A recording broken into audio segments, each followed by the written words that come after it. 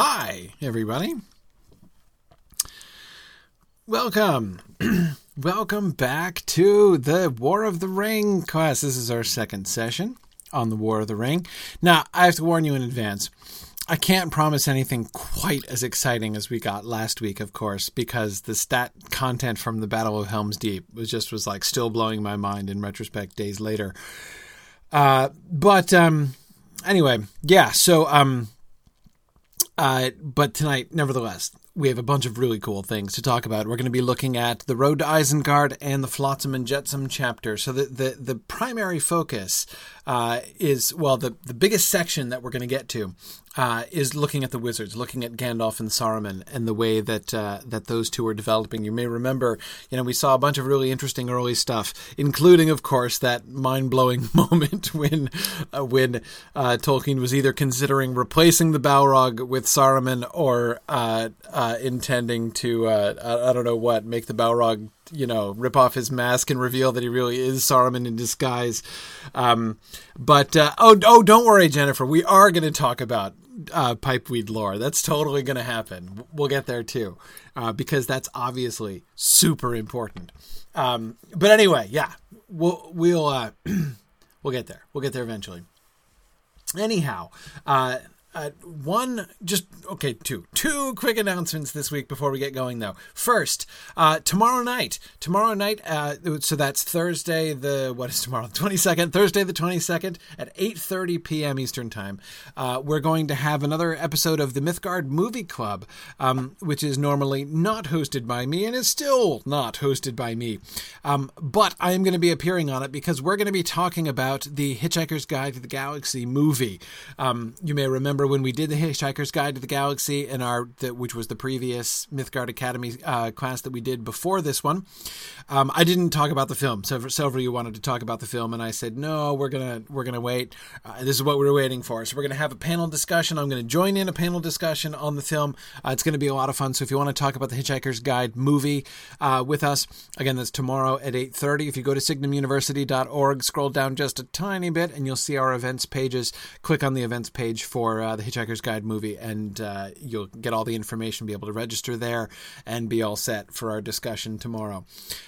Anyway, so I'm really looking forward to that kind of closing the circle on the Hitchhiker's Guide to the Galaxy stuff that we talked about before. So lots of really interesting things going on in that film, actually. Way, way more Vogon than I would have expected, let me just say. But anyway, tomorrow night for that. The one other quick announcement is a very, very simple thing, just to remind everybody that I'm going to be gone next week. So I'll say it again at the end, but just in case you don't make it all the way to the end, wanted to make sure to mention that at the front too here, that I'll be out of town next week. In fact, I'll be out of contact entirely. I'm going off the grid next week. It's going to be fun. So I won't be around, but we will be back the week after that, first week of March. For session number 3, and I should be around for the whole month of March, I believe. So that'll be fun. So anyway, just to remind you of that happening. Okay. First tonight, I want to go back. There's just a few things from Helm's Deep that we didn't quite get to finish. A few odds and ends that I want to finish up. First, 2 items on the Dunlendings, or rather the Westfold men, the wild men of Westfold. When, of course, Westfold in this initial conception is not a part of the Mark, but the part of the lands next to the Mark, right? The part Westfold meant that place just to the west of the Mark, not populated by the Rohirrim.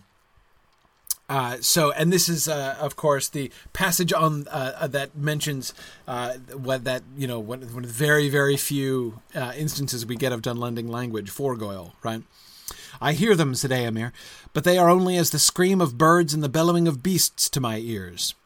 But among them are many that cry in the tongue of Westfold, later changed to in the Dunland tongue, said Aragorn, and that is a speech of men, and once was accounted good to hear.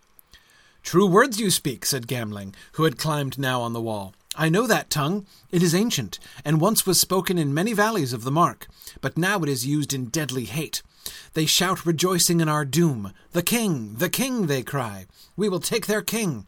Death to the foregoil, death to the strawheads, death to the robbers of the north. Such names they have for us.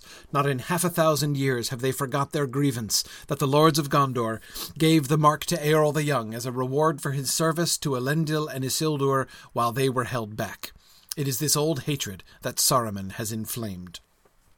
Okay, now, first, there are some interesting kind of side points here, right? But the first thing I want to focus on is the status of the Westfold men, of the Dunlendings, of course, as they will later be, and how that relationship is conceived, right? Aragorn, first, is the first one to acknowledge it, which, of course, doesn't happen in the published text. Aragorn says, "It is a speech of men, and once was accounted good to hear." So Éomer hears the cries, but he's not sure. Like it's just his orc speech, but he's sort of dismissive, right? And so Aragorn is making the distinction here. I think that's my understanding, if I'm understanding this properly, the reason Aragorn says that is a speech of men is to specify, hang on, okay, so there is this wild cacophony of hateful language, being sent up in our direction.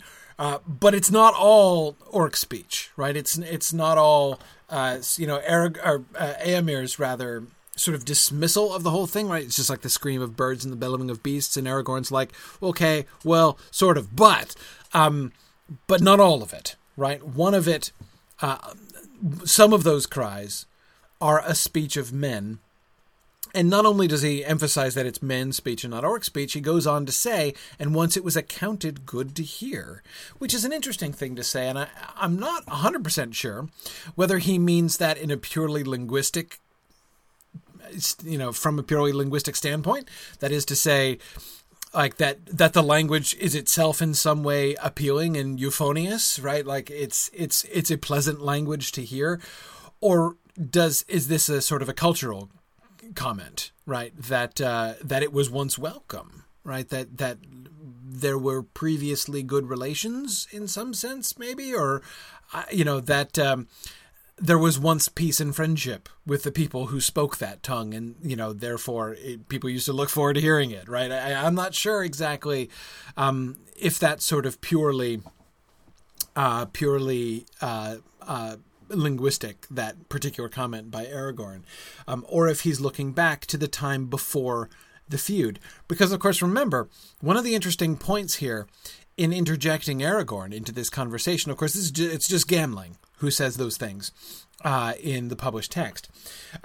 But by introducing Aragorn, we have two different perspectives, right? Gamling is referring back to sort of the most distant reference from Gamling's perspective is the 500 years ago, right? The 500 years ago when the men of Westfold were displaced, right? That the lords of Gondor gave the mark to Eorl the Young, right?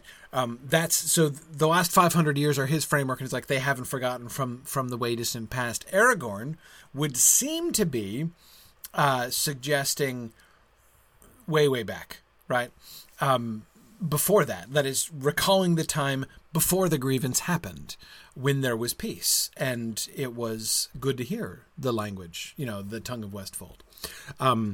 That they used to be friends before this. And that would also be a really interesting kind of context to Aragorn's distinction here, right? No. Not just the scream of birds and the bellowing of beasts, right? There's a tongue of men there. And what's more, there's kind of an unfortunate history there.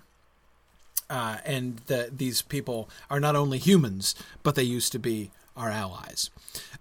So that's kind of interesting, the perspective that he gives, the sort of longer historical perspective that Aragorn, exactly, Kate, as heir of the Númenóreans, kind of gives on that, right? So yeah, Tony, it does imply, if we're reading that right, it does imply that the Dunlendings were once the allies of the Númenóreans. And so what happened? Their grievance is that the lords of Gondor gave the mark to Eorl the Young as a reward. while they were held back.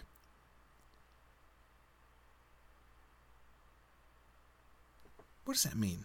While they were held back. They who? Held back from what? By whom? I'm not sure I understand that sentence.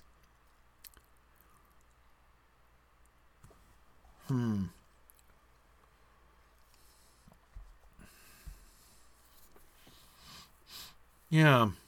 Sorry, I just realized I didn't understand that sense. It's one of those things I read over several times, and I'm now only just realizing that I don't understand it.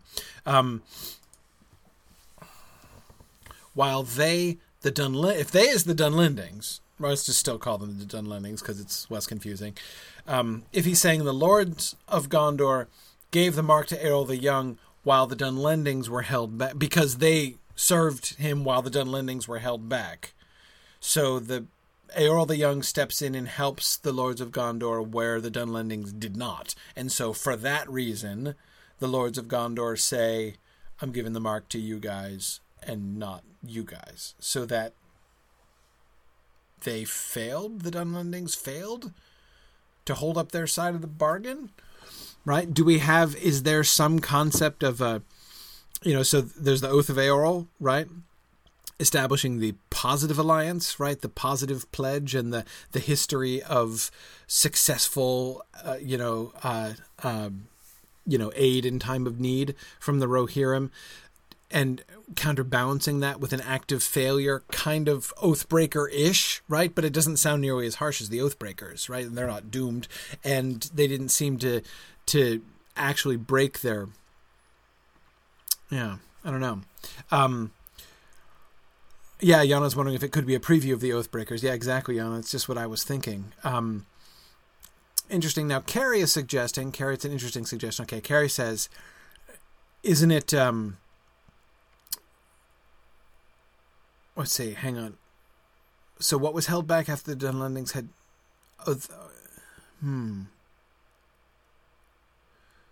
Not in half a thousand years. Okay, that the Lords of Gondor gave the mark to Eorl the Young as a reward for his service while they were held back. No, I don't think it can be just like that they're holding back the reward from the Dunlendings. Just sort of an arbitrary choice on their part. The antecedent of they in that sentence would have to be either the Dunlendings, which is not the immediate antecedent, right? Or Elendil and Isildur, right? While they, Elendil and Isildur, were held back. So that Eorl the Young came, I don't know by whom or in what kind, I don't know exactly the holding back, I don't understand in that context. Were they being held back in some way so that there was some, are we alluding to some kind of, strategic moment in the War of the Last Alliance when Elendil and Isildur were supposed to come in and they were held back and it looked like disaster was going to come, and then Eorl the Young comes and pulls their biscuits out of the fire? Is that how we're supposed to understand that? Yeah, I don't know.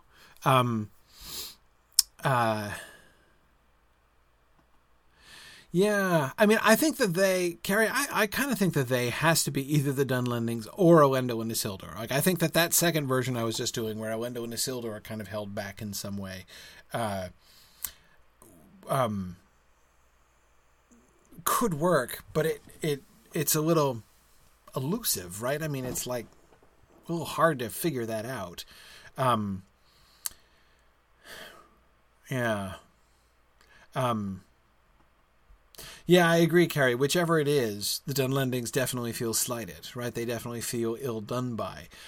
I'd like to think, of course, that the Lords of Gondor gave the reward for some kind of justifiable reason, right? Not just out of pure favoritism, like, Eorl the Young looked a lot more dashing on his horse, and so therefore let's give him the mark and let's shaft the Dunlendings. That's why, like, while they were held back, so the Dunlendings failed to come to their aid where Eorl the Young succeeded to come to their aid. But in any case, they feel ill done by, the Dunlendings do. So that two different factors here. One,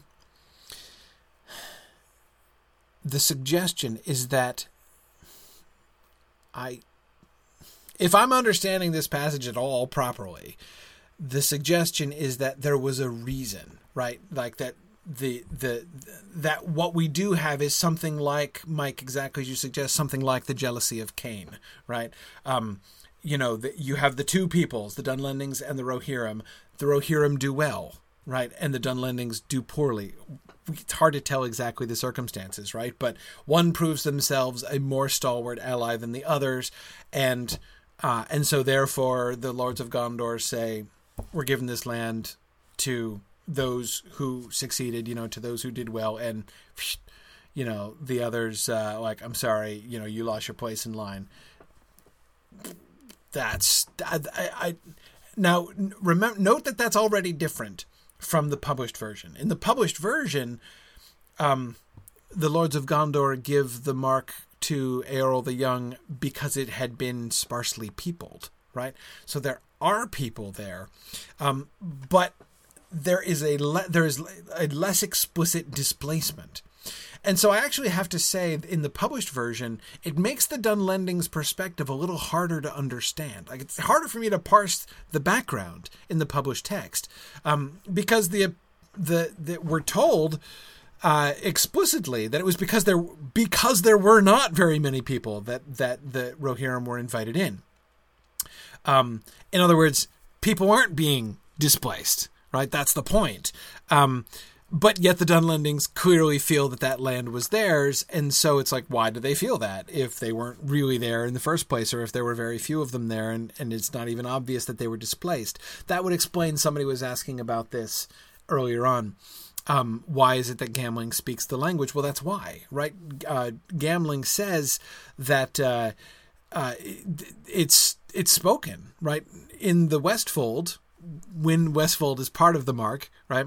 There are many people who speak the Dunlending language. In other words, there are still Dunlendings, cultural Dunlendings, people who are descended from the Dunlendings who still live there, right? And I take that to suggest, as suggesting that the sparse population of Calanarthon who were there originally, who presumably were the ancestors of the Dunlendings, weren't necessarily displaced.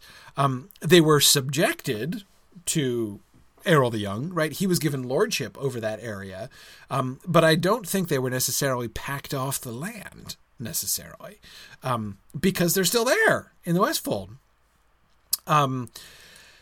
Anyway, so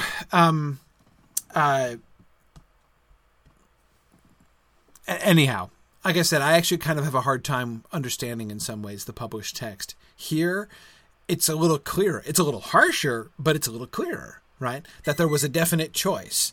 We could award this land to the Dunlendings or the Rohirrim. We choose the Rohirrim because they have done well, and the Dunlendings did poorly, however exactly that fell out. And yet there still is, and notice Gamling's comment about the language, right?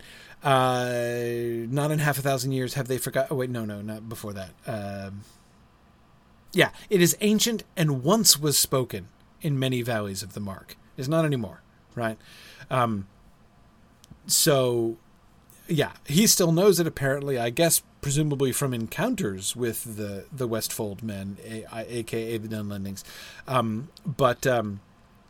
But he does not suggest that it's a living language in the Mark anymore.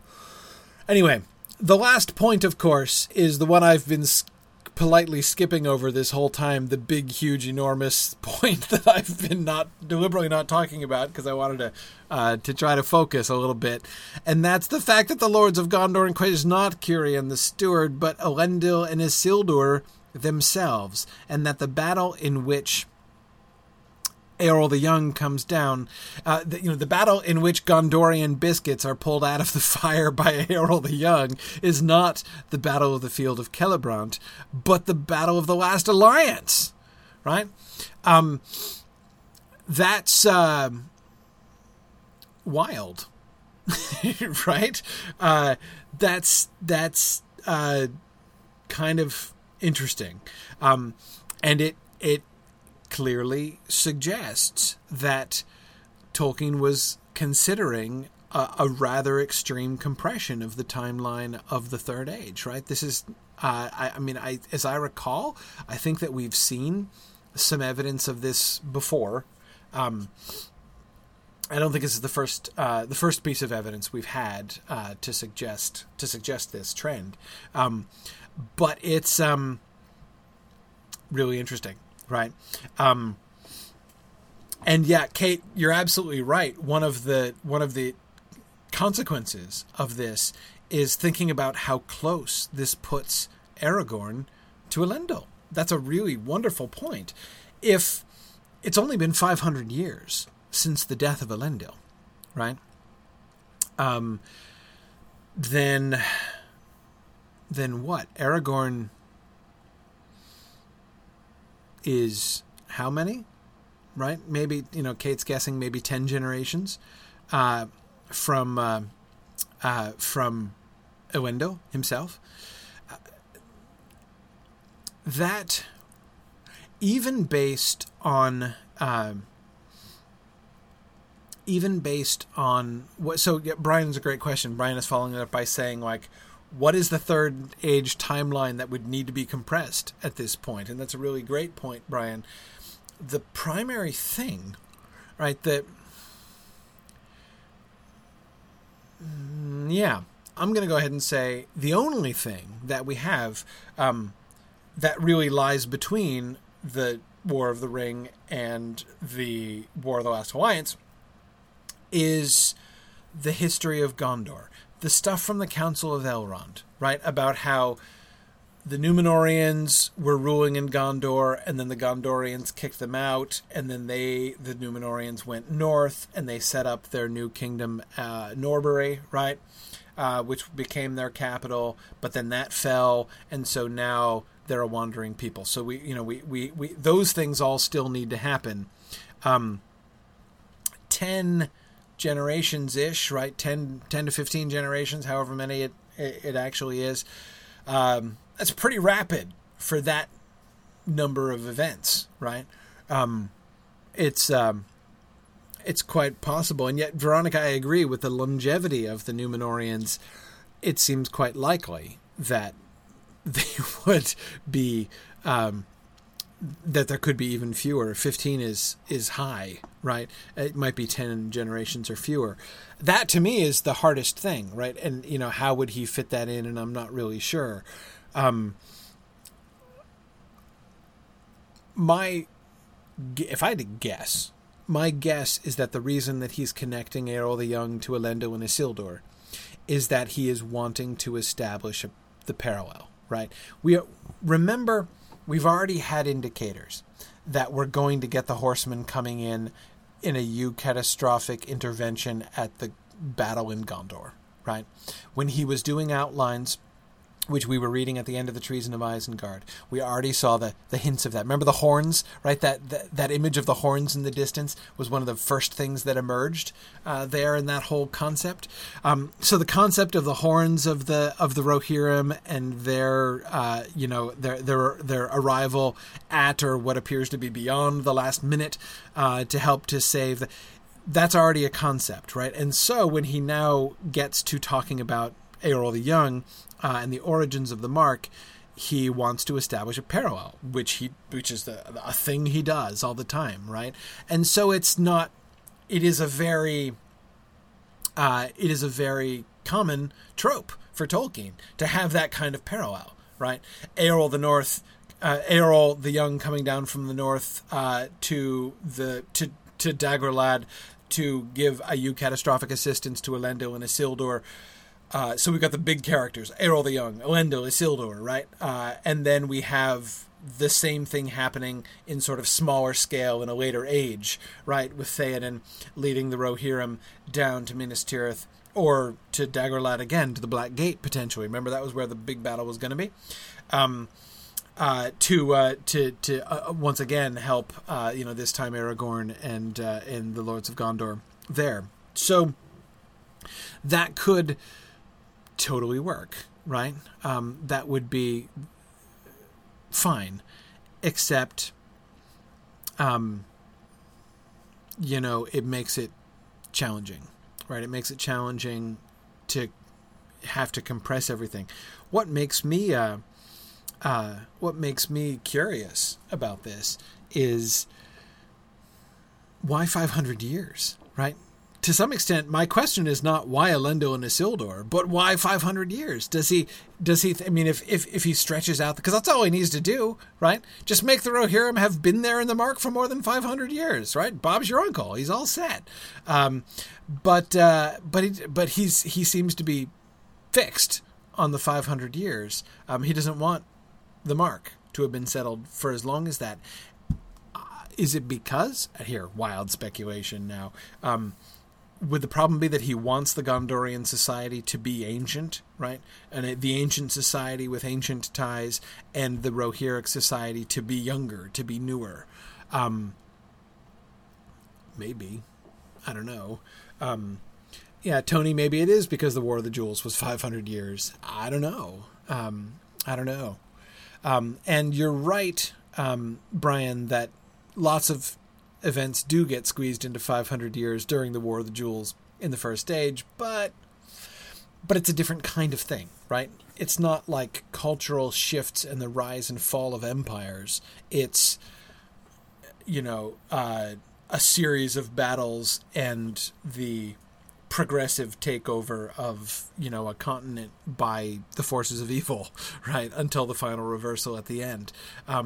That could easily happen in 500 years, but having, the reign and the growth and flowering of Gondor, and the Númenóreans get kicked out, and then the growth of another kingdom and the fall of that other kingdom, and then that's harder, I think, to fit into 500 years.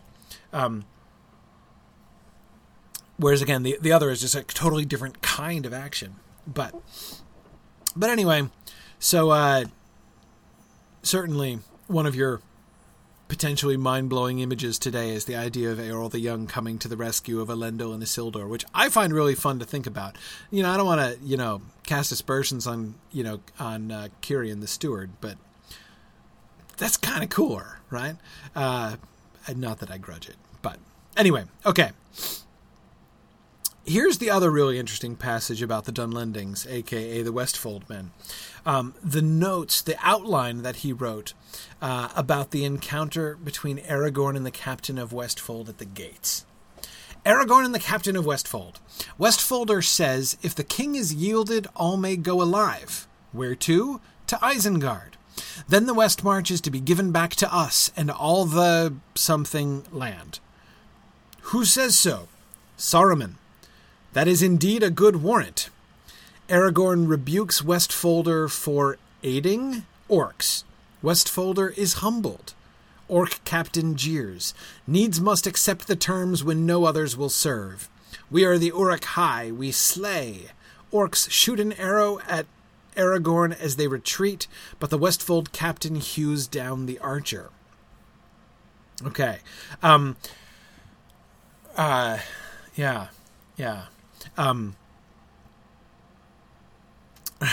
Okay. Tony, you're right that the rise and fall of the Roman Empire is something like 500 years. I mean, they would call it 1,000 years, but even granting that. Yeah, but we're talking about twice, right? Rise and fall of Gondor, rise and fall of Arnor, and then sometime after that, so that Aragorn is, it's still harder, I think. Okay. This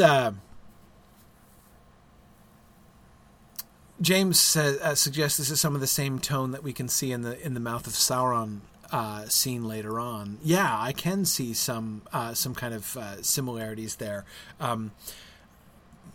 with the difference, as Tony was pointing out, that obviously the captain is swayed, right? The position,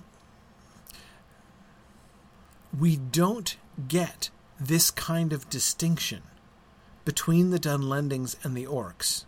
Not this kind. We do get a distinction, right? They're treated differently in the published Battle of Helm's Deep. Especially, of course, by their treatment after the battle, right? The Dunlendings who surrender are pardoned, and surprised to be pardoned, where, of course, none of the orcs escape because they all run into the forest and are destroyed, one and all, by the Huorns. But anyway, So it's not that they're treated identically or just absolutely lumped in together. But this is a kind of distinction that we don't get. The fact that not only are the languages different, right, as we can hear, as Aragorn points out, but morally they're quite different. It begins with the Westfolder, with the Dunlending captain, offering himself terms of surrender, right? He's not gonna kill them all, right? They're not interested. The Dunlendings are not interested in just slaughtering everybody. Everybody else may go alive. Surrender your king, and everybody else can go alive.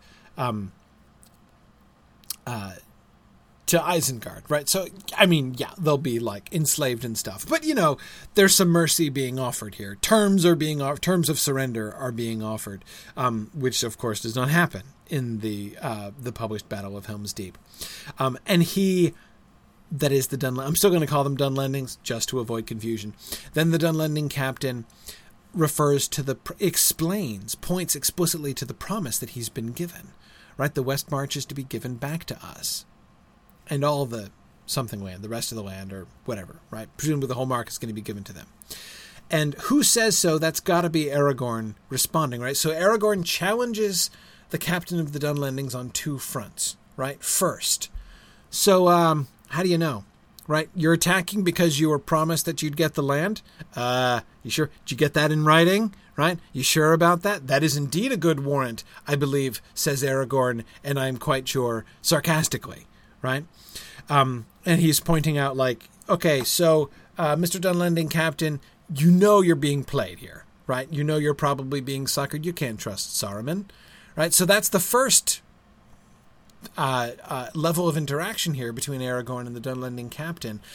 And then he takes it one step further and rebukes him for aiding orcs or allying himself with orcs. Why are you fighting next to these orcs, right? Don't you realize, my good Dunlending, that you've made yourself one of the bad guys? And the Westfolder is humbled. We have this moment of repentance, right? And that's, kind of amazing, right? That's a really cool touch. And we can see that it's genuine when the orc, of course, doing orcish things, shoots an arrow at Aragorn. He strikes him. He hews him down, right, to punish him for breaking the truce. So we see that Aragorn has succeeded in driving at least some kind of wedge between the Dunlendings and the orcs, whom Saruman has brought together.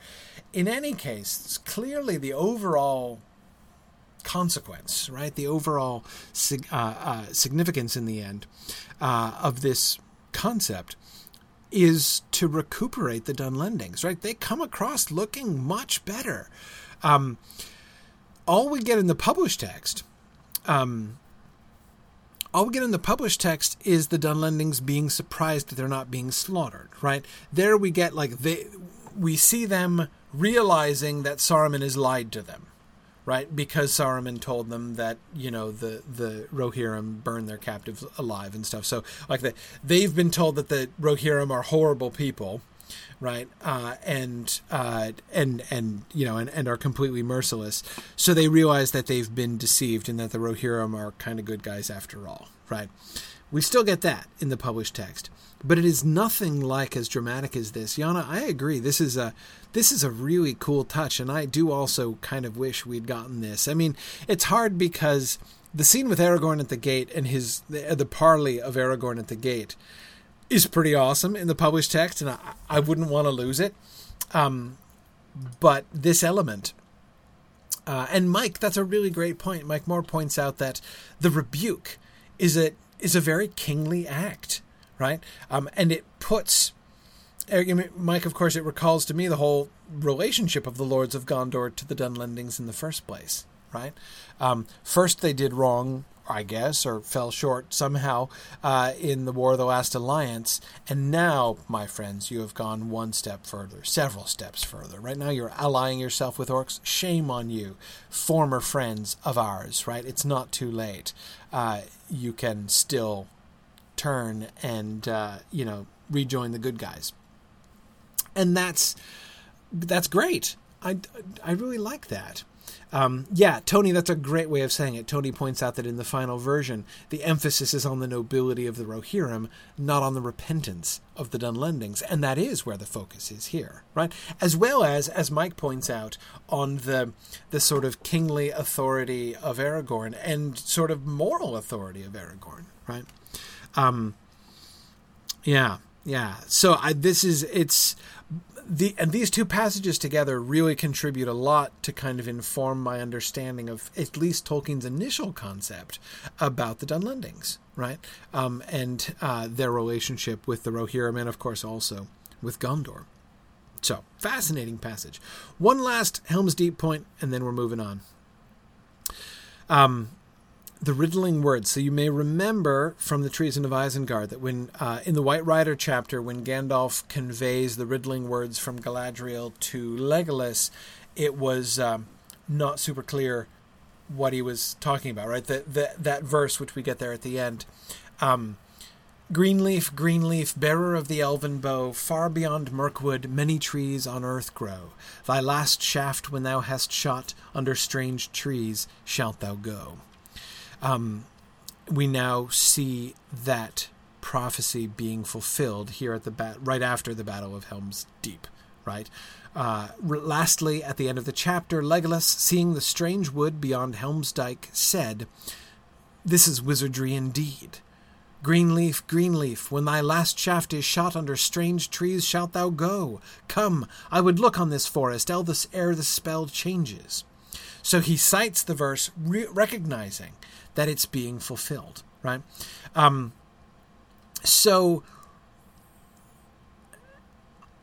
the miraculous end of the battle is for Legolas the fulfillment of the promise, right? That Galadriel has made. I mean, one of the things, of course, that we see in the difference between Galadriel's words to Legolas in this early version and in the final version is that the later one is a warning, right? It's a caution.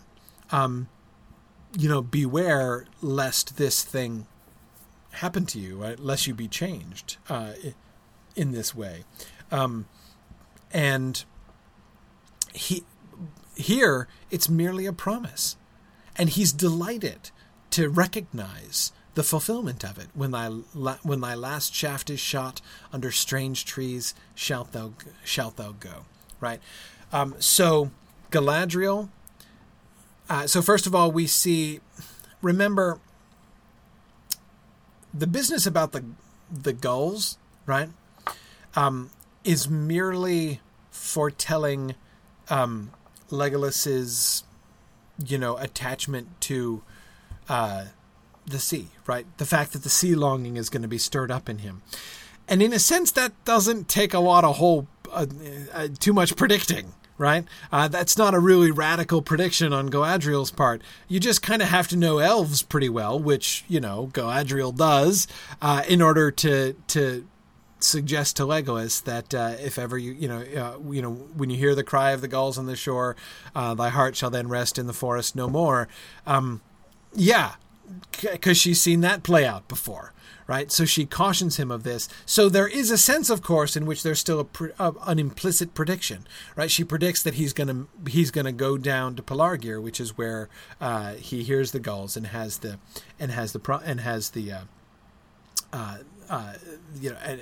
experiences the fulfillment of the prophecy. It does sound, Veronica, it does sound more like a prophecy of death.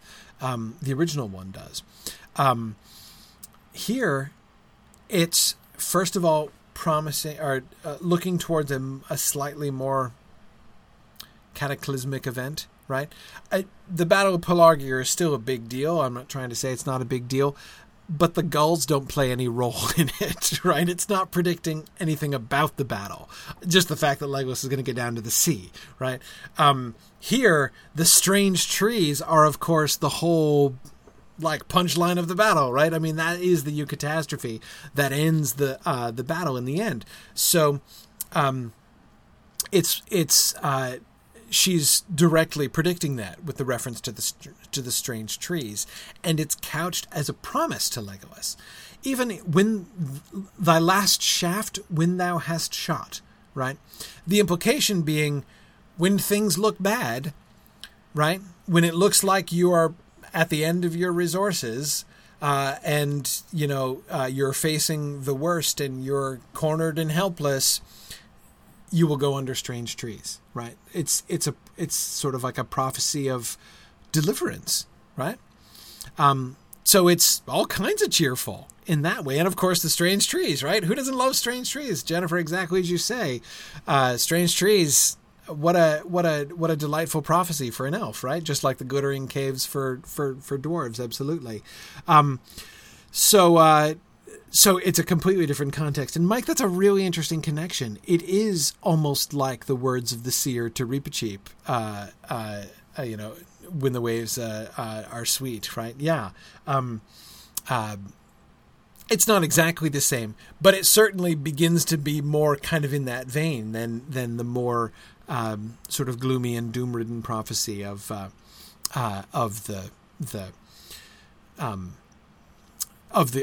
published text for Legolas. And Mike, of course, you're right that it's not the last shaft he'll ever shoot in his life, right? But at the time, he doesn't know that, right? Again, that's one of the reassuring things about the prophecy.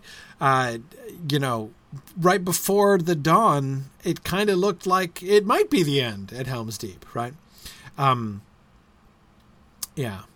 But anyway, so I thought this was really interesting to see, not just to sort of close the circle on Legolas's prophecy, the changed prophecy that we saw in the Treason of Isengard, but just to see how this affirms the nature of the very strikingly different nature of this prophecy by Galadriel. Okay, so. We're totally done with Helm's Deep now. Two passages I want to look at on the theme of Tolkien's writing process. I think that there are a couple passages that I found very revealing. Nothing totally revolutionary. Both of these are things that we've seen before, but I thought it was worth pausing for a second to note. Just learning more about how Tolkien's mind works. For me, it's one of the fascinating things about reading this stuff, is I feel like in the last 2 volumes in the history of the Lord of the Rings, I feel like, I've learned more in studying these 2 things about how Tolkien's mind works and how his creative process works than I've learned in anything else that we've read and studied. So, this is a passage talking about the chapter divisions, and we've seen lots of things like this, right? Christopher Tolkien says something almost exactly like this at the beginning of almost every chapter, right? But I wanted to pause and just think about it because it's a pattern that we've seen, but the frequency of it actually is part of the point, right? And I think if we pause and think about it, it's kind of revealing. Okay. The first completed manuscript of The Road to Isengard was originally continuous with Chapter 28, The Battle of Helm's Deep. But I think that the division was introduced at a fairly early stage, with a new chapter numbered 29, beginning with the meeting of Gandalf and Theoden beside the Deeping Stream after the Battle of Hornburg. The first completed manuscript of 29, of which the original title was To Isengard, ran on without break through the later Flotsam and Jetsam and the Voice of Saruman, but a division between 29 and 30, Flotsam and Jetsam, was made before it was completed. 30 then included the later Voice of Saruman as well.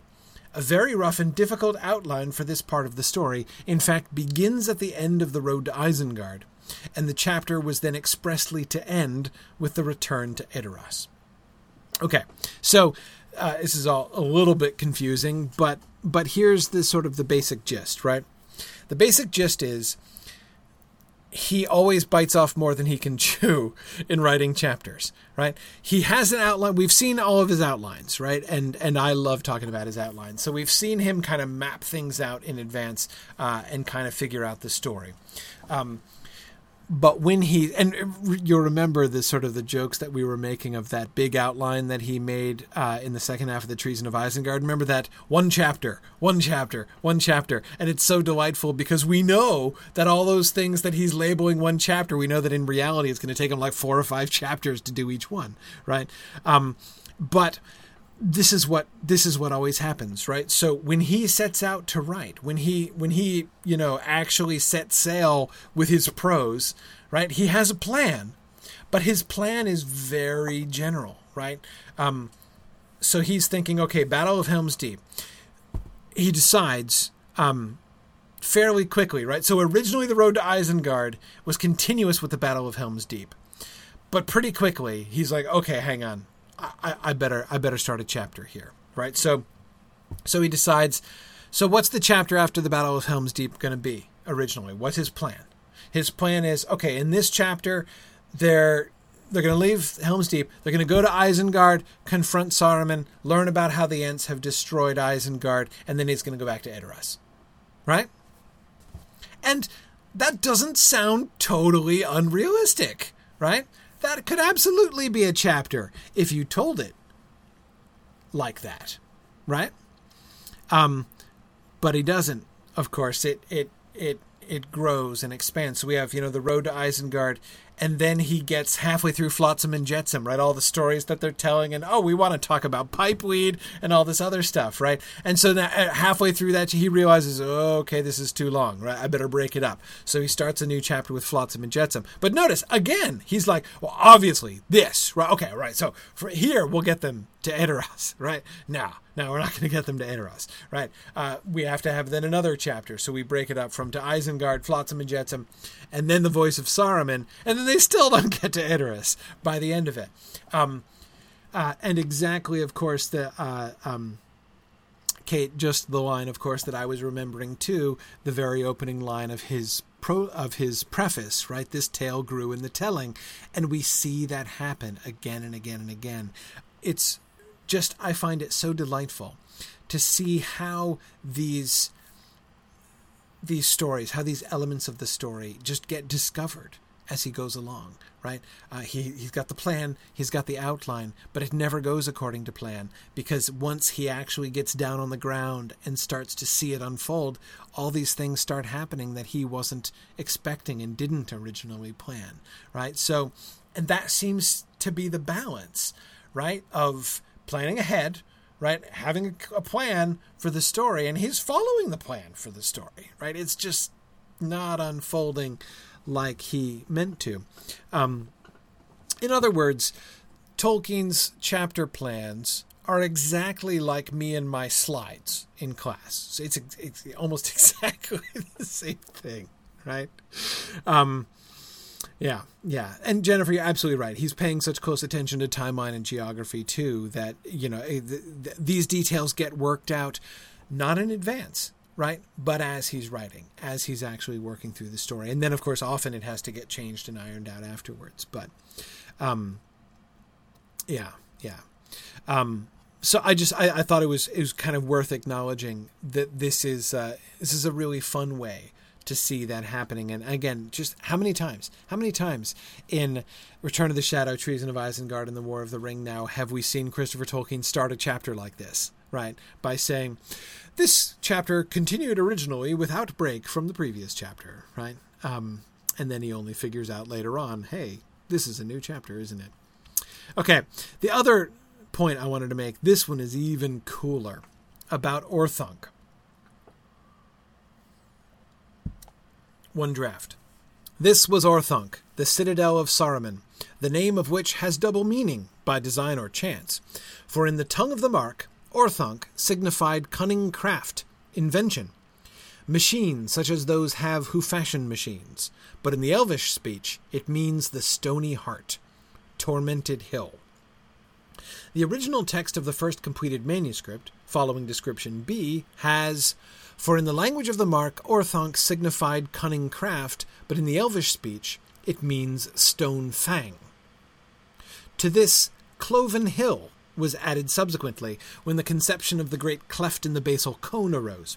Following the description D of that conception, the statement about the meaning of the name is the final form, for in the Elvish speech, Orthunk signifies Mount Fang, but in the language of the Mark of Old, the cunning mind.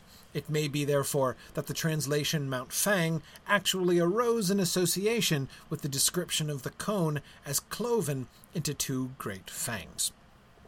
Okay, now there are three elements that are involved in this, the sort of the evolution of the description of Orthunk, right? We have his physical description of the tower itself, right? That is, we're his verbal description of the physical layout of the tower, right? We have his illustrations, his drawings, his different sketches of the Tower of Orthunk, and we have the linguistic element, right? The double meaning of Orthunk. Now, notice that element, or half of the Orthunk, of the linguistic stuff, remains stable, right? Orthunk signifies cunning craft or invention, the cunning craft or cunning mind, right? That's because it's what it actually means in Anglo-Saxon, right? Orthunk, the thunk part of it is like think, it's thinking, right? It's about the mind. So Orthunk, the cunning mind is sort of the most literal translation of it. Cunning craft or invention certainly fits there too. So his translation of Orthunk in the tongue of the Mark is consistent in all three versions here. Because again, Anglo-Saxon, that's what it actually means. But notice, of the three things, right? Let's just kind of back this up a second. Imagine, before you'd read this, you were told, Tolkien is sort of juggling these three things, right? His written description of a physical piece of landscape, his artistic drawings of that same landscape, and his philology, right? His linguistic history of names, right? Derived from names. Which came first? If we had to guess, right? If you're just told, like, okay, he's juggling all three of these things, which one came first? Which one determined the outcome, right? He's got all these three things that kind of need to fit together. Which one is he accommodating to the others, if you see what I mean, right? And the answer to which one comes...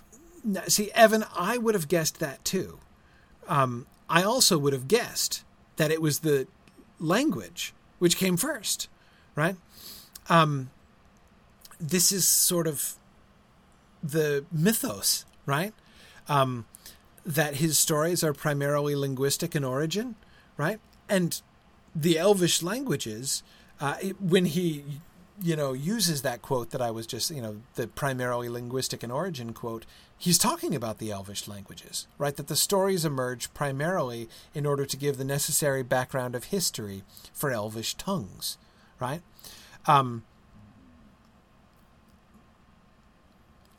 But that's not what happens, right? Now, Tony, you're absolutely right. He can't change the Anglo-Saxon translation, but he does adapt the Elvish. Now, that's on the one hand, you can say that obviously that makes a lot of sense, right? We have an external, there is a real meaning for Orthunk in Anglo-Saxon, and he sticks to it faithfully. Whereas Elvish is in his control. He can make it mean anything he wants in Elvish, right? But hang on a second. Just think of the significance of that. What we're saying there is that it's working exactly the opposite of how Evan and I would have guessed that it worked, right? He's not writing stories to give a necessary background of history to Elvish tongues. He is freely changing the Elvish tongue in order to accommodate it to the picture that he drew of Orthunk, right? Now, the interaction between the words and the pictures are a little bit complicated, right? It's not 100% picture first. There seems, especially in those early pictures, like Orthonc 1 to Orthonc 2, it seemed, based on the evidence, based on the way that Christopher presented it, it sounded like he had the concept in the description, and then he did another sketch to illustrate what the thing he had just written looked like. So, however, the whole cloven base and the Mount Fang thing seems to have come from, those drawings seem to have come first. So there seems to be some kind of give and take between his description, his verbal conception of how the thing looks, and the pictures that he's drawn of how the thing looks. So there seems to be kind of cross-fertilization. But it doesn't seem to me that there is any question that of the three things, the words, the pictures, and the language, the Elvish language is a distant third, right? It's the one that's being changed willy-nilly to accommodate whatever his conception that he's working out in his descriptions and his drawings, right? And that's really interesting to me, right? I don't want to make too much of this, and try to draw like big, huge conclusions. It's just a little point that I found really interesting, and which I think is an important thing to keep in mind, right? It's always so easy to kind of latch on to an idea about Tolkien and how he thinks and kind of just project it all, so like, okay, it's always language first with Tolkien, right? If he has an Elvish name for something, it's because like he already had that Elvish word, right? That Elvish word that he had is like the foundation, on which the story is being built, right? No, in fact, we see him very freely willing to change the significance of that, the same word, Orthonc, which means quite different things. Tormented Hill, Stone Fang, or Mount Fang, right? Now, obviously, there's not a huge difference between Mount Fang and Stone Fang, right? But Tormented Hill, it's different. And again, it's not like he's changing it from black to white or something like that, but it's a fairly interesting shift, right? I think anyway that it shows him being sort of creative in what he's going to make the Elvish stand for there. And like Evan, I would never have guessed that it was the Elvish that is in a sense most fluid, right, of all of them, and the one that's kind of following up in the rear. Again, even that last sentence, right? It may be, therefore, that the translation Mount Fang actually arose in association with the description of the cone as cloven into two great fangs, right? And if that's true, then in that case, we had sketch first, then description of the sketch, in which he appealed to the image, right? The visual metaphor of two great fangs, and then decided that that's what the Elvish should mean. And that sequence, picture, description, then Elvish language, is just, I wouldn't necessarily have guessed that. And I think it's kind of cool. It's kind of interesting. Yeah. I agree, Josiah. He does do this kind of stuff a lot, that he goes through multiple meanings, even for names like Luthien. Yeah, absolutely. Yeah. No, it's good to be reminded that his sense of how the Elvish languages work and what the words in them mean is much more fluid than we might assume, right? It's good to take seriously Tolkien's claims that it starts with the languages, right? And that the stories are, in a sense, derivative of his work on the languages. But we can't let that lock us into imagining that the languages are already set, right? And the story is just built on top of what is a very firm linguistic foundation, right? Conceptually, it's a firm foundation. That is, the concept that the Elvish languages are the foundation is firm, right? But the language itself is not firm. And he is making changes and rethinking the different names all the time.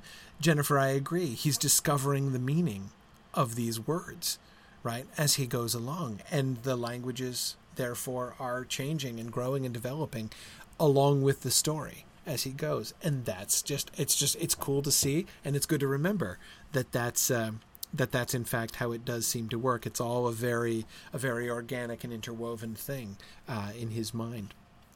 Anyway, okay.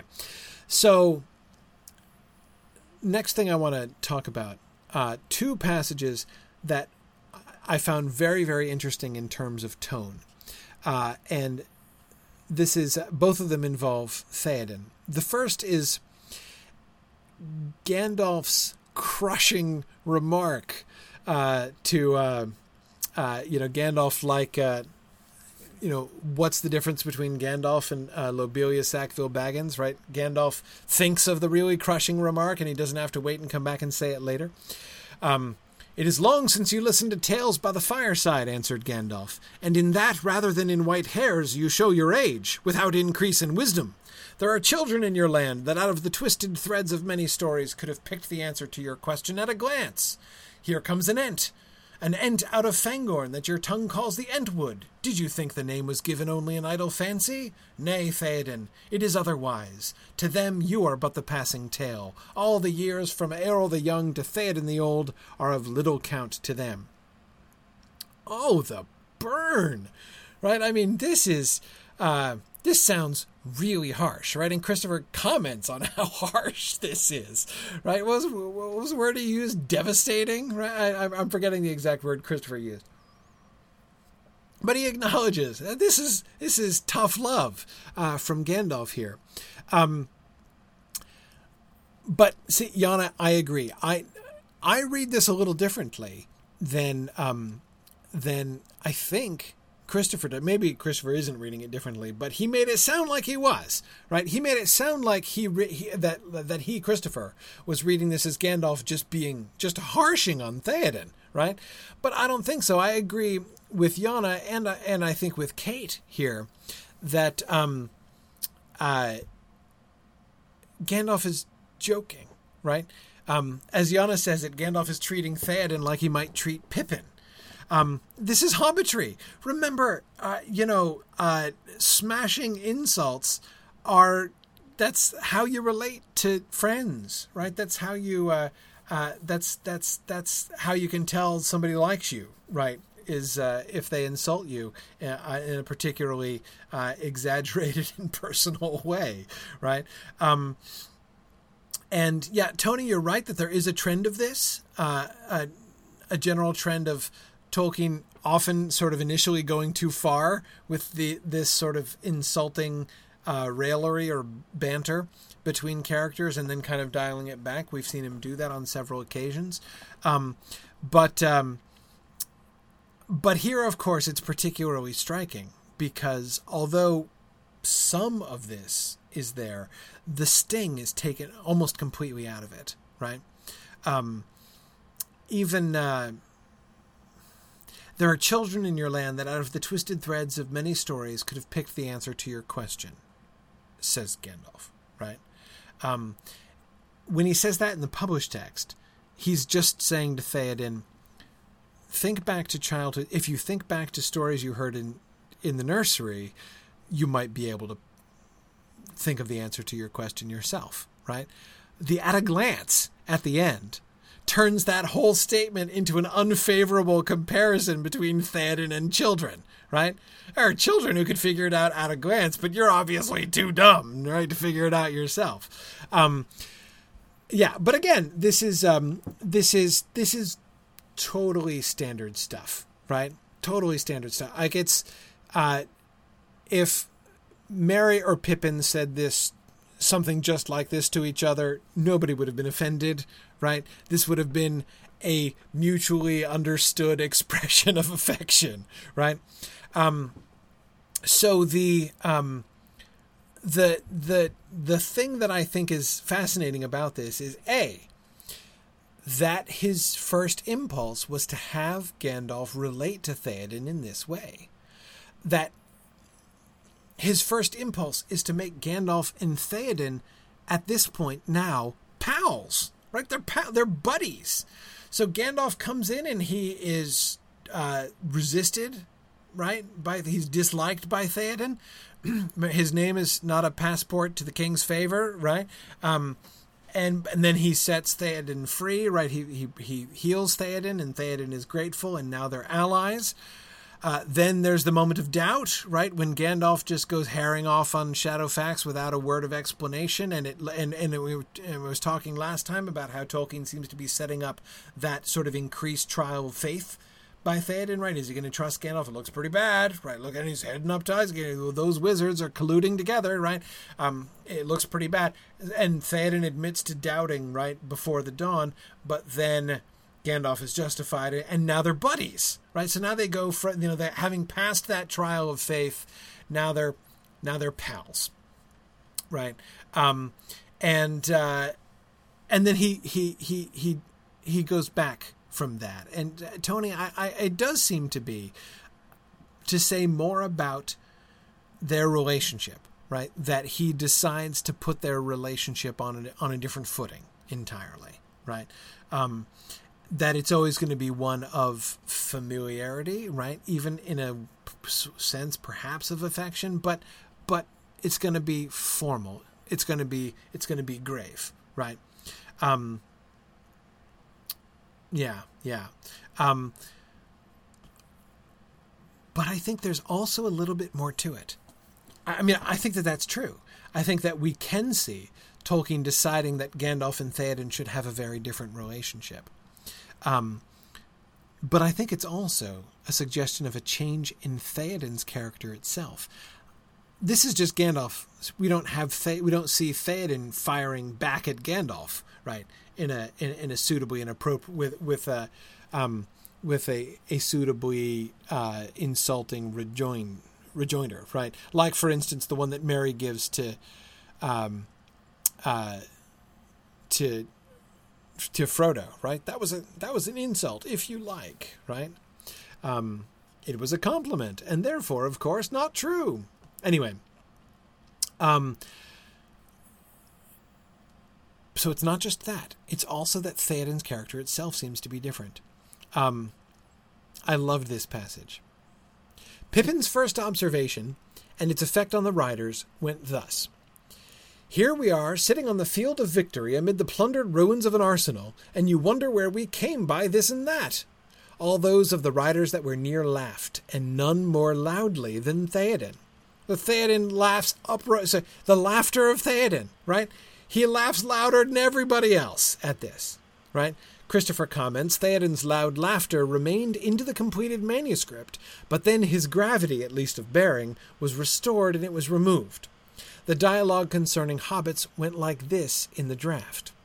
This day is fated to be filled with marvels, for here I see alive yet others of the folk of story, the half-high. Hobbits, if you please, lord, said Pippin. Hobbits, said Theoden. Hoppiton? I will try to remember. No tale that I have heard does them justice. Now, Christopher goes on to say two things from this, right? He goes on, of course, to talk about the Holbitlan, and the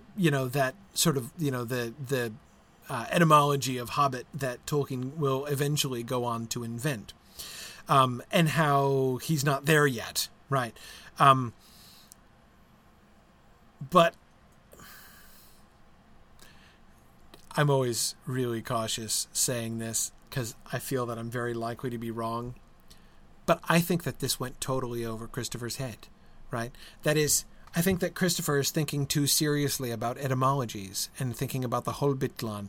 And I think he's missing the point. Theoden is making a joke, right? Christopher tells us what Hoppiton means. It's a verb in Anglo-Saxon. And it means to hop or leap, especially to hop or leap for joy, right? I don't think when Theoden in this first draft says hobbits, Hoppiton, right? I don't think this is Theoden, the amateur philologist, guessing at what the root word in his own language of the word hobbit is. That is what's going to happen eventually, right? The ones that we call the Holbitlan, Yes, that's where he's going to get to. But I don't think that's what happens here. I think Mr. I'm laughing louder than anybody else is making a joke at Pippin's expense. He's making a pun with a word from his language that sounds like Hobbit, but is comical in the context, right? You call yourself hobbits? You call yourselves those that leap around and jump for joy, right? And it's kind of an affectionate joke, right? It's sort of a charming joke, right? It's sort of like, this is how you are characterizing yourself. But I think the sense that I get is that it's genuinely intended by Theoden to be a joke. Like he's making a funny. Arthur Harrow, the Mythgard Academy king of puns, says that, points out that now that he's seen Theoden making a pun, he can die happy. Absolutely. Yes, I think that Theoden is making a pun. That's exactly what he's doing. It's... And to me, this passage corresponds with the previous one, right? That again, I think that we do see the different initial conception of Gandalf's attitude towards Theoden, right? That is treating him as more of a chum that he can joke with and therefore comically insult. But it's not just that. I think that Theoden himself, the initial conception seemed to be having made Theoden what he was, right? Oppressed and depressed both at the same time, right? The way that his spirit was borne down before, having the sunshine of his personality, right, be much more radiant by contrast. It really accentuates, really expands the contrast between, spiritually crushed Theoden before and, joyful, happy, pun-making Theoden that we actually get afterwards and after the battle, right? Yeah. Jennifer says it's funny because, of course, Hobbiton sounds almost exactly like Hobbiton, their hometown, Frodo's hometown, right? Jennifer, it's an awesome pun, right? It works really, really well, better even than Theoden knows, right? So Tony, I agree. Gandalf will still make jokes, right? He's not going to expunge that from Gandalf's character, and he has got Gandalf has a long history, right, going all the way back into The Hobbit of being willing not only to make jokes with people, but to insult people. And we've seen him engage in, hobbitry and raillery with the hobbits before. He apparently is going to decide, as Christopher suggests, that Theoden is going to be more grave in character, right? He's going to be not... he'll still be warm, he'll still be friendly, he'll still be gracious, but he won't be comical, right? He won't make puns, and he won't be the one who laughs louder than everybody else. I think it's I don't know. I kind of like punning Theoden, I have to admit. The Hobbiton pun, I'm not sure that would play. You'd have to know what it means, right? You'd need at least a footnote in order to get the joke there. I'm not sure that necessarily is the most effective joke at the end of the day, but I love the concept, right? I love the idea. Anyway, so there's a really fascinating to me shift in Theoden's character that we got from this first version to the final version. Okay, let's get on to the really important stuff. That is pipeweed. They hasten and enter Nangurunir. There they find a heap at ruins. The great walls of Isengard were burst and flung down in confusion. Only the Tower of Orthanc stood alone in the midst of desolation, from which a great smoke went up. The great arch still stands, but a pile of rubble stands before it. On the top of the pile sat Merry and Pippin, having lunch. They jumped up, and as Pippin had his mouth full, Merry spoke. "Welcome, lords, to Isengard," he said. "We are the door wardens. Meriadoc, son of Caradoc of Buckland, is my name, and my companion is Peregrine, son of Paladin of Tuckborough. Far in the north is our home. The Lord Saruman is within, but Alas, he is indisposed and unable to receive guests. Change to, but at the moment he is closeted with one Wormtongue discussing urgent business. It is possible that we could help in the debate, laughed Gandalf. But where is Treebeard? I have no time to jest with young hobbits. So we find you at last, said Aragorn. You have given us a long journey. Okay. One of the things that I think is really neat about this scene, just one thing kind of to notice here. I was really struck by the way in which this moment, there seemed to be, I talked before about Tolkien's process, right, and how he's kind of discovering, he has the general outline, but he's sort of discovering things as he goes along. He does seem to have these sort of glimpses, right, these moments, almost in the way that C.S. Lewis describes, like those pictures, those mental pictures that he has, right, of the fawn carrying parcels with the umbrella in the snow, and not really understanding its significance or whatever. Not quite as extreme as C.S. Lewis describes his own experience of that, but this scene is clearly an iconic scene for Tolkien, right? Christopher's comments and the evidence that we see in the manuscript, a lot was uncertain, right? A lot was, kind of works itself out in different ways. But this tableau of them arriving at ruined, at the ruins of Orthanc and finding the hobbits having lunch on the pile of rubble is sort of the central concept of this entire part, right, of this entire scene. This is the fulcrum around which everything else in these chapters is clearly going to pivot. And it's a wonderful comic element here, right? I mean, as Craig points out, halflings as wardens for Ents is a really comical idea, right? Yeah, I agree. The mockery of Saruman is really sort of rich and fun here. So this moment, this manner of the reunion of the companions, as the central scene bringing these plots back together, was clearly the thing that he was fixed on here, and everything else shifts around it. But of course, where we immediately go, almost immediately, is pipeweed. And it's been a while since we've had something like this. Remember, we saw this kind of thing a little bit more often back in I was about to say The Shadow of the Past, The Return of the Shadow, right? In the early phases of the Fellowship of the Ring manuscript, when he would kind of stumble across something. Remember the long conversation as they were crossing the Shire, as the hobbits, who were different, of course, were crossing the Shire, and the long discussion about hobbit architecture and throwing dirty dishes out of upstairs windows, right? That really long discussion, like while a Black Rider was chasing them and everything. This is kind of like that, right? Where we see something that begins as dialogue, and then he gets totally carried away in his world building, right? And then realizes, okay, I think I need to take this out. And of course, both of those passages end up getting shoved into the prologue. But anyway, it's fun to see this develop. Maybe not, says Merry, of course, in response to Theoden saying that he didn't realize that they breathed smoke. We only learned the pleasure of it a few generations back. It is said that Elias Tobiason of Mugworth brought the weed back to Manor Hall in the South Farthing. He was a much-travelled hobbit.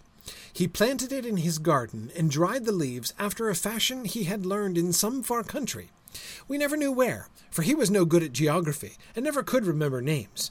But from the tale of leagues that he reckoned on his fingers, people calculated that it was far south, 1,200 miles or more, from Manor Hall. That is a lot of leagues to reckon on your fingers. Here is written Longbottom. In the far south, it is said that men drink smoke. So this is Theoden, I assume, interjecting in the middle. In the far south, it is said that men drink smoke, and wizards, I have heard, do so. But always I had thought it was part of their incantations, or a process aiding in the weaving of their deep thoughts. "My lord," said Merry, "it is rest and pleasure and the crown of the feast. And glad I am that wizards know it.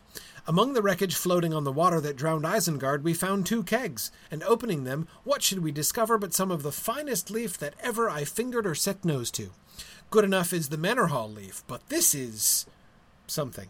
It smells like the stuff Gandalf would smoke at times when he returned from journeys, though often he was glad enough to come down to Manor Hall. We only learned the pleasure of it... sorry. Oh, yeah, sorry. That's a mistake there. Right. Though often he was glad enough to come down to Manor Hall. That should be where it ends. My apologies there. Okay.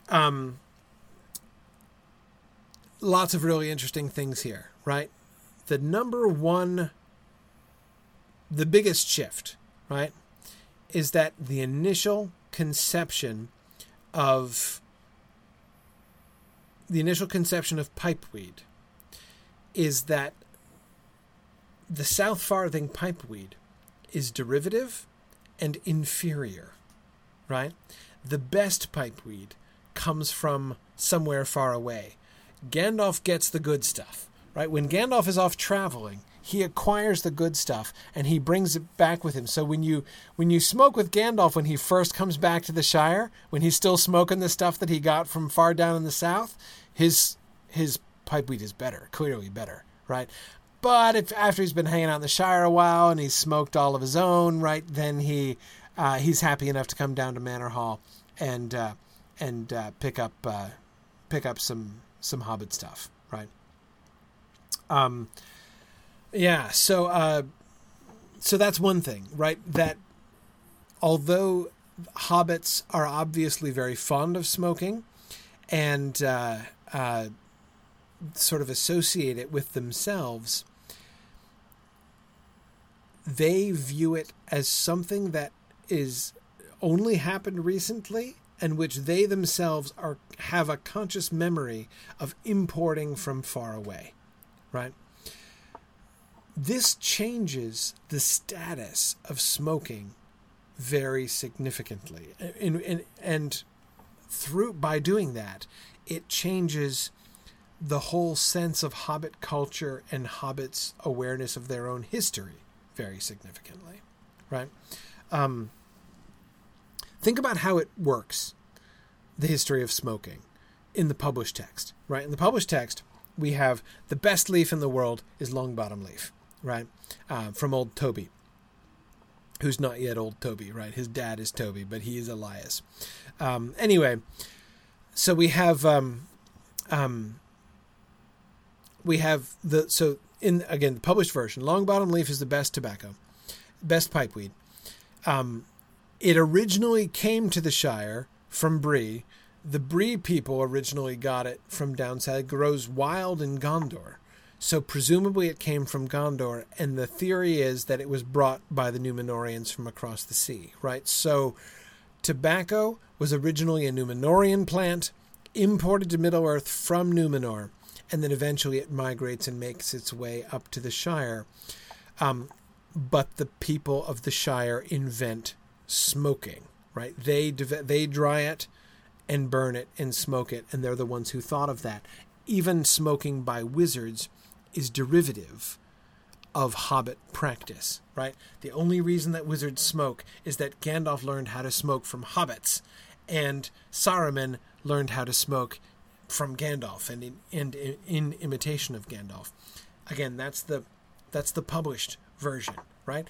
And notice how this fits in with the picture of Hobbit culture that we see, right? Notice how this history of smoking serves as a kind of a snapshot for the cultural heritage of the Shire, right? The overall framework of Hobbit society is derived ultimately from the Númenóreans and through them from the elves, right? This is true of their architecture, and this is true of their herb lore as well, right? The tobacco, which is this sort of signature element of Hobbit culture, is something that they have inherited from the great societies of old, just like their laws, for instance, right? Which are the laws ancient and just, which derive from the rule of the Númenórean kings of Arnor, right? So in several ways. We can, so again, the smoking thing shows this sort of snapshot into the cultural heritage of the hobbits. Their culture is derivative. Many of the fundamental frameworks, their architecture, their laws, their herbs, right, their tobacco, they get from the Númenóreans, and yet they have developed their own thing, right? Although the materials that they use, the tobacco itself, is of Númenórean origin, what they do with it is entirely characteristic, right? They invented smoking.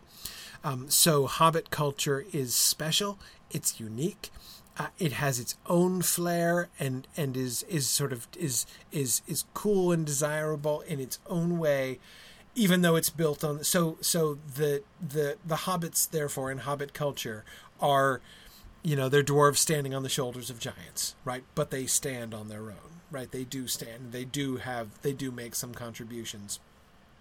But even though they're there are those giants upon whose shoulders they're standing, but that's not the original conception, right? The original conception of smoking is much more thoroughly derivative. They only get tobacco because it's brought to them not through Bree, so it's not just this sort of slow derivation of culture progressively and working backwards in time. It's a direct borrowing from the far south, right? From the greater Gondor region, right? That's where Elias Tobiasen went himself and brought the leaf back. And not only that, but he learned how to dry them in that far country as well. And the better pipeweed is grown elsewhere, and the wizards know how to smoke it, right? And so Gandalf and Saruman have this sort of more direct access. In the smoking practices of wizards, both in the tobacco that they smoke and in their learning of smoking, they are the originals, and the hobbits are merely derivative, are merely smaller shadows of that. So the characterization of Hobbit society, again based on the little snapshot of the history of smoking, is quite different, right? It doesn't have that sort of, that specialness, that dwarves on the shoulders of giants sense. It's just the dwarf, right? It's just borrowing, a culture that is borrowing from the other greater culture. So the one that he's going to develop is I think a much more interesting and a much more complicated kind of cultural situation. But Yana, you're right. The story of it's old Eli instead of old Toby, right? The story, old Toby's kind of lame as a character in contrast, right? So the old version of the story is much more dramatic, right? Elias Tobiasen, although I agree with you, Carrie. Was it Carrie who said that? No, it was Rachel. Sorry. I agree with Rachel, who said that it would be quite a feat to be a well-traveled hobbit and yet be no good at geography and still make it home, right? I agree.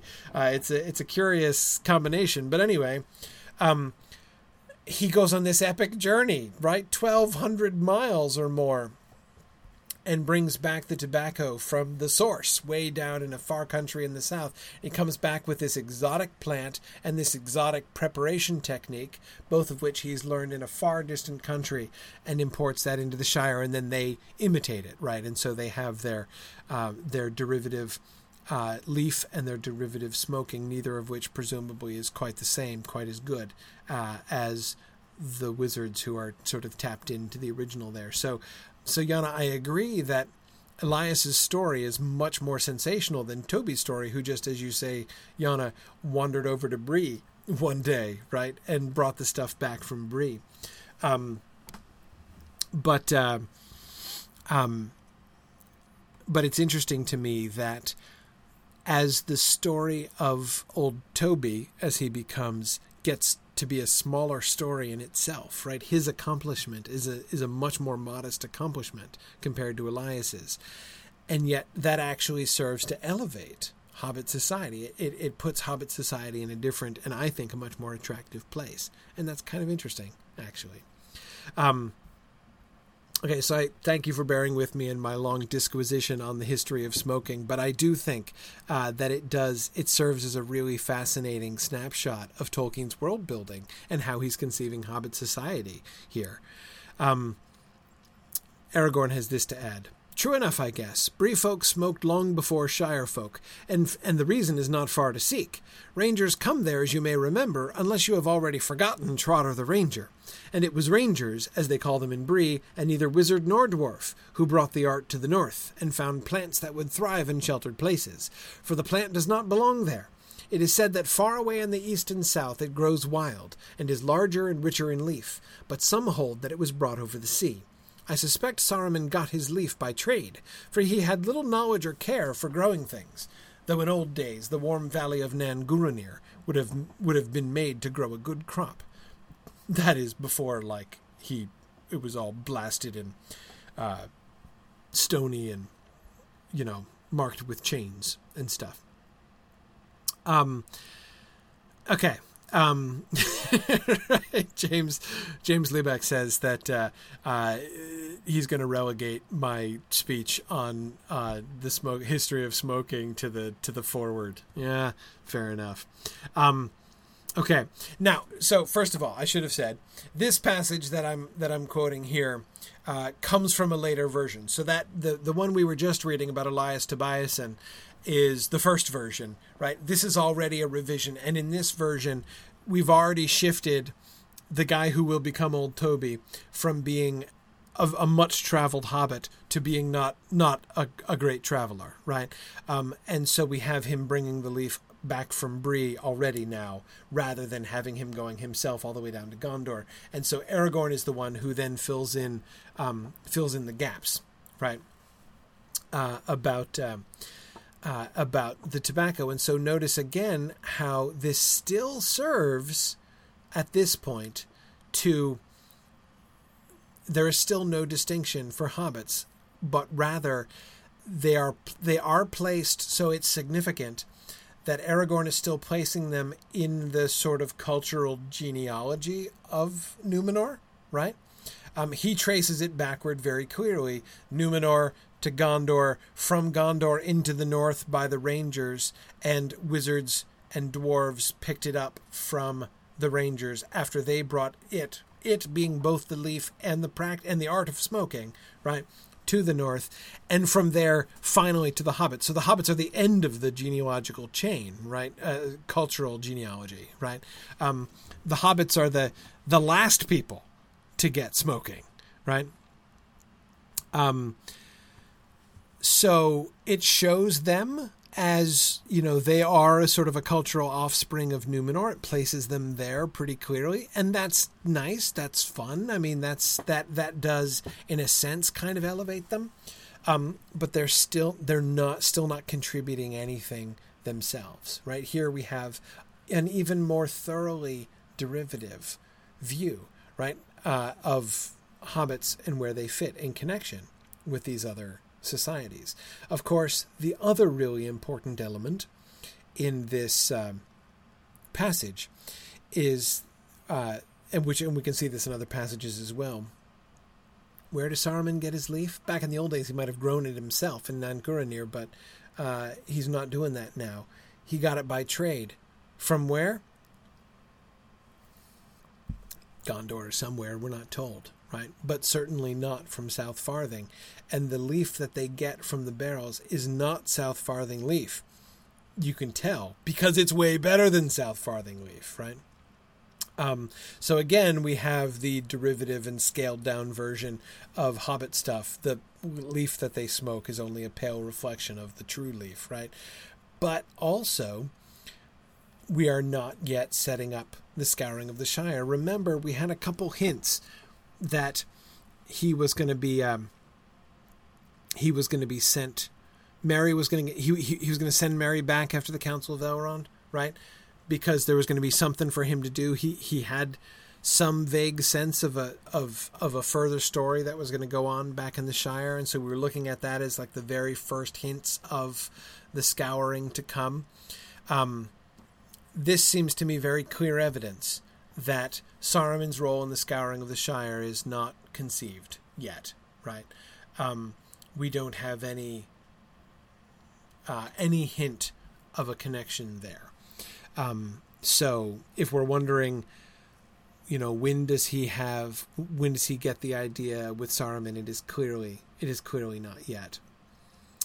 And yeah, Carrie, you're absolutely right. The most likely, where did the Númenóreans get tobacco, right? We only trace it back to Númenor, but it probably did come from Elvenhome before that, right? Tobacco is literally the plant of the gods, right? No question. So you've got like Malorn trees and the white tree of Gondor and tobacco and Athelas, right? All of that stuff is stuff imported, by many channels through from Valinor. So yeah, absolutely. No, see, Yana, it's not Tolkien acknowledging the New World origin of tobacco. It's Tolkien transforming the New World origin of tobacco, right? It's like the difference between the Imram, the stories of the Imram journeys, like the journey of Saint Brendan, going to the other world, right? Contrasting with the comparative letdown of the voyage into the West, which results in merely going to America, right? Think of what he says about the Brazils, right? In on fairy stories. So yeah, Yana, we have exactly that kind of a transformation, right? Sir Walter Raleigh might bring tobacco home from America, right? From North America. But that is merely, a pale echo of tobacco coming from Valinor through Númenor, right? Yeah. So absolutely, Kate, pipeweed is an herb sort of blessed and designed by Yavanna herself, right? I mean, obviously it is, right? Yeah, cool. Okay, let's move on to talking about wizards. Don't have that much time, but we'll say we'll at least start our discussion of Gandalf and Saruman here. Okay. This is from an outline here. Gandalf's speech with Saruman. He rides over flooded causeway. Saruman looks out of window above door, asks how he dares to come without permission. Gandalf says he thought that as far as Saruman was concerned, he was still a lodger in Orthanc. Guests that leave from the roof have not always a claim to come in by the door. Saruman refused to repent or submit. Okay, I find this outline a little bit hard to follow. So let me try to sort it out here. Okay, so first of all, the confrontation is just Gandalf and Saruman, right? We don't get any of the stuff with Theoden or Éomer or Gimli or any of those other things, right? Pippin. So this is his outline, his concept here. The business end of this discussion is Gandalf and Saruman, right? So how does their conversation go? Saruman asks Gandalf how he dares to come without permission. So Saruman's response, his first ploy, is to pull rank, to assert rank on Gandalf. I did not give you permission to come, right? So here is Saruman speaking very confidently from within his tower in the midst of his ruined stronghold after his armies have all been defeated, right? So he's lost, and yet he's still putting up a really bold front, right? How dare you come here without permission? And Gandalf's response is not to meet authority with authority, right? As far as Saruman was concerned, he's still a lodger, and it was like, what do you, permission, right? Well, as far as you're concerned, aren't I still your lodger, right?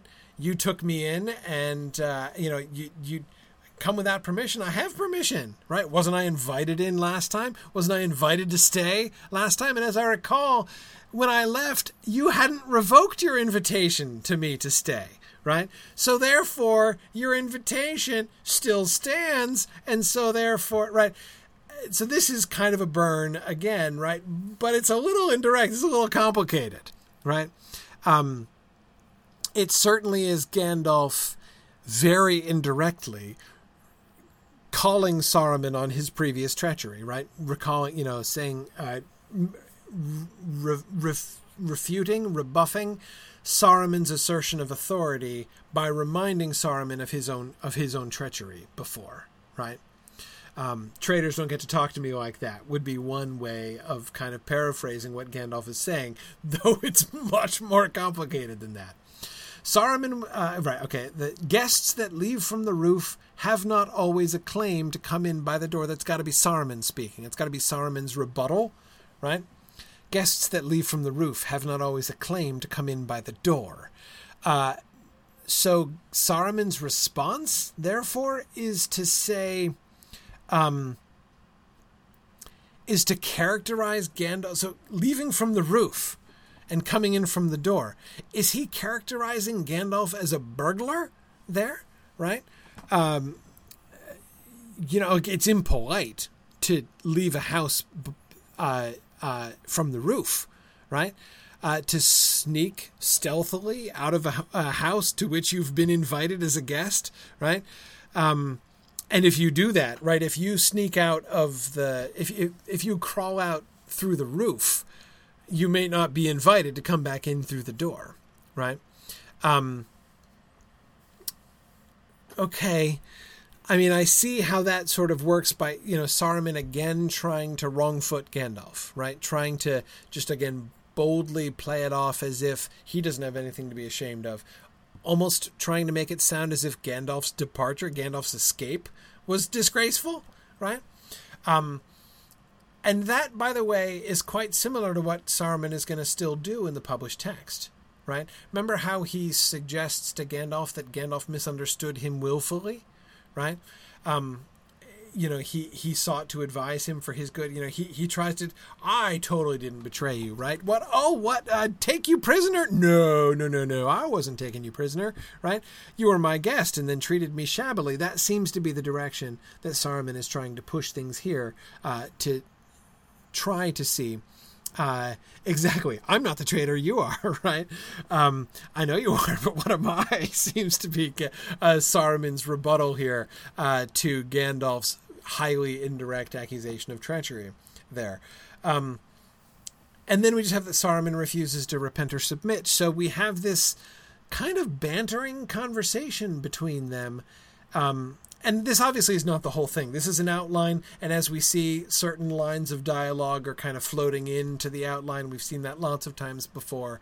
But then we get, let's go right to the long and the short of it. The result of the conversation is that Saruman refused to repent or submit. So no progress is made, right? Nothing really happens. Nothing is really accomplished in the confrontation between Gandalf and Saruman. And what leads up to it is merely this kind of sort of banter back and forth, right? And that's fascinating, right? Fascinating that they're confronting each other on these grounds. Josiah says real wizards don't throw fireballs, they throw shade. Fair enough. But exactly, Josiah, there is no confrontation of power here. There is that initial assertion of authority by Saruman, but this is not a power or authority confrontation, and it seems to be totally inconclusive. Saruman refused to repent or submit. That seems to be what Gandalf was going for, right? Gandalf confronts him in the hopes that he will repent and or submit, and he refuses to do it. So they leave again, right? What conclusions can we draw from this? One clear conclusion: Gandalf still not yet at the stature that he's going to be later on, right? This is miles away from Saruman, your staff is broken. Gandalf banters with him at first in the published text, right? But the gloves come off after a while, and he lays it down for Saruman at the end and breaks his staff, and that's a super big deal. But then we're thinking through Saruman's situation, Theoden thinks a Nazgul may carry him off. Let him, says Gandalf. If Saruman thinks of that last treachery, something cannot pity him for the terrible fate that awaits him. Mordor can have no love for him. Indeed, what he will do. Okay, so Saruman has betrayed Sauron, right? And Gandalf has no pity for him. Say that this must be clear to Saruman himself. Would it not be more dramatic to make Saruman offer help? Gandalf says no. He knows that if Mordor wins, he is done for now. Saruman, is done for now. Even the evidence that he had made war on us won't help him. Sauron knows that he did so only for his own ends. But if we win, with his belated help, he hopes to re-establish himself and escape punishment. Gandalf demands his staff of office. He refuses. Then Gandalf orders him to be shut up as above. They rest the night in the ruins and ride back to Edoras. Feast on evening of return and coming of the messenger, that ominous dark visage man, should end this chapter. So the coming of the dude with the red arrow is supposed to be the end of the chapter, right? Anyway, okay. So we're not only going to get back to Edoras, or excuse me, to Eodoras. We're going to get back there in time to also then transition into the Gondor movement at the end of this. Okay, so yeah, this is a little complicated. We see Tolkien, I think, here considering other options, multiple options here. Saruman is going to refuse to submit, right? But might he try to come over to their side, right? To try to reestablish himself and escape punishment, right? That seems to be an active possibility, because Saruman might realize that he's in trouble with Mordor anyway, right? If he holds out and refuses Theoden and Gandalf, no matter what happens, he's in trouble, right? Obviously, Theoden and Gandalf see him as their enemy. Sauron's going to see him as his enemy too. If Sauron wins, it's not going to help that there's evidence that he made war on Sauron's enemies, right? Because Sauron's going to know his motivations, so that's no good, right? If that were the situation, then it does make sense that Saruman would say, okay, hang on. My holding out and resisting them is a no-win situation. Whichever side wins, my outlook is poor. So instead, I'm going to maybe turn coat and pretend to repent in order to try to escape. So then at least if the good guys win, I'll still be in a better position and maybe they won't punish me, right? Yeah, Kate, I think I agree with you. I think that that's what happens. Kate was pointing out how interesting it is that we shift from Gandalf's dialogue to what sounds like sort of Tolkien talking to himself, back into summary of what the plot should be. Yeah, I agree. It does sound like that. So yeah, we're not really sure exactly what Saruman's, as Tolkien is trying to think through, what would Saruman do, right? How would Saruman, knowing how cunning Saruman is, how would in fact he act under these circumstances? Later on, in a further draft, we can see Aragorn laying it out a little bit more clearly. Gandalf ought not to have much difficulty in convincing him that a victory for Mordor would not be pleasant for him now. Indeed, and here Aragorn lowered his voice, I do not see what can save him except the ring itself. It is well that he has no idea where it is, and we should do best never to mention it aloud. I do not know what powers Saruman in his tower may have, nor what means of communication with the east there may be. From your tale it is plain that he thought one of you was possibly the ring-bearer, and Sauron must therefore have the same doubt. If so, it will hasten his attack westward. Isengard has fallen none too soon. But there are some hopeful points. All this doubt may help poor Frodo and Sam. But at any rate, Saruman is in a cleft stick of his own cutting. Okay, so the application here to issue of the ring, I think that everything that Aragorn says here is still pretty much in force in the published text, right? But it's not explicitly said. And so it's really interesting to see him sort of working this out. The only thing that can save Saruman is the ring. And that business about him doubting, him still doubting, as far and I'd never really thought about this before, but as far as Saruman knows, when he's looking down and seeing Merry and Pippin, they might be carrying the Ring of Power right there, right? As far for all he knows, the ring might be there in Isengard at that confrontation, right? And I might be kind of thick, but I never really thought of that before, right? And the urgency of saying, let's make sure that nobody gives away the fact that you're not the ring. We've got to make sure that Saruman keeps thinking that, right?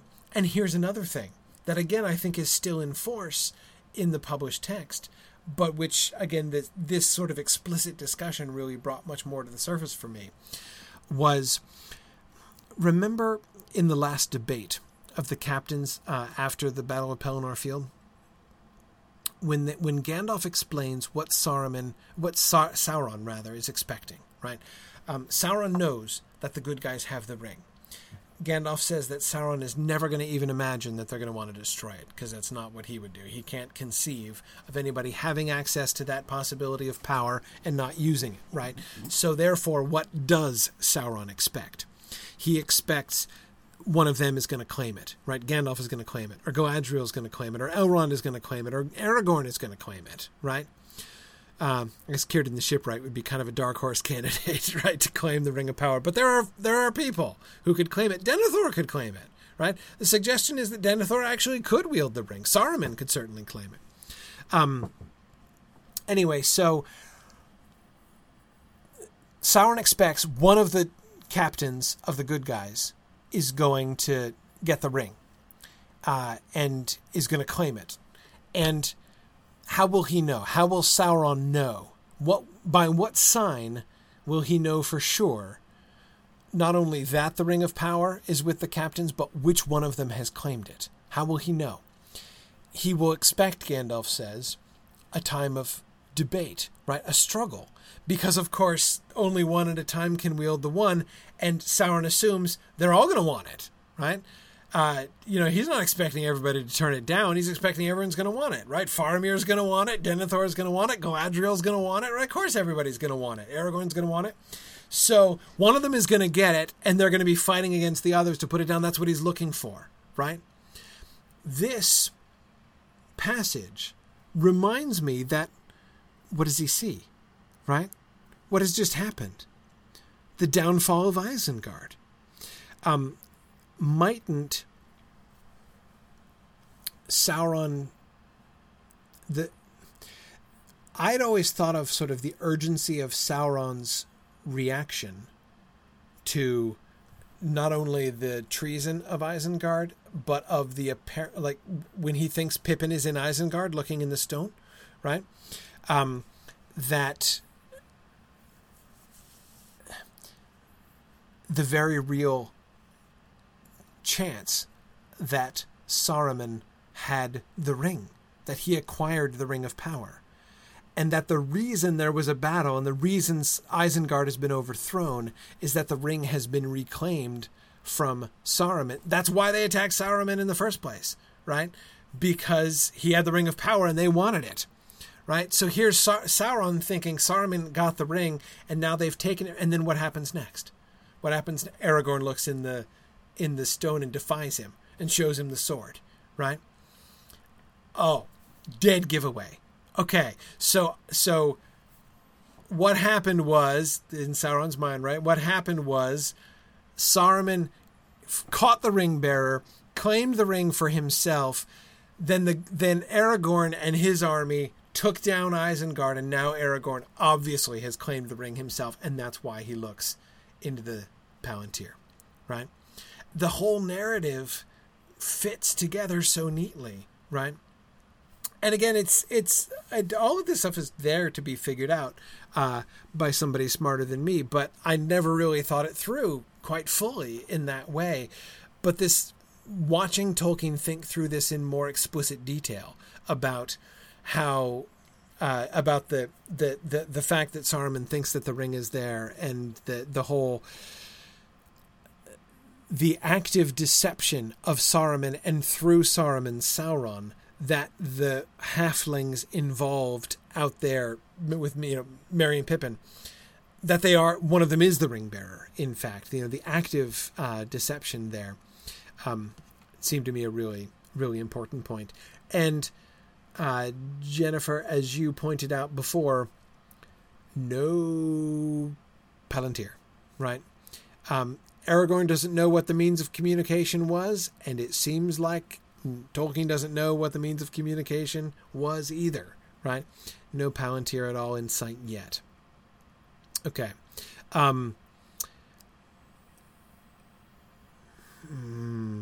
Let's stop here. I have a couple more passages about Saruman, but this is a good place to stop. We'll go on. I'll say a few things about Saruman, move on to Ents a little bit too. We're getting behind, which is totally fine. Absolutely to be expected and nothing to be alarmed about. So I'm going to stop there and let you guys go. Thank you for sticking with me. I know it's getting late. Remember, no class next week. I'll be away next week, but I'll be back and refreshed and very happy week after next. And then, and don't forget, tomorrow night, Hitchhiker's Guide to the Galaxy movie panel discussion at 8:30 p.m. Look forward to seeing many of you there as we come to the final culmination of our Hitchhiker's Guide to the Galaxy discussion. Thanks, everybody, and I will see you guys in a fortnight. Bye now.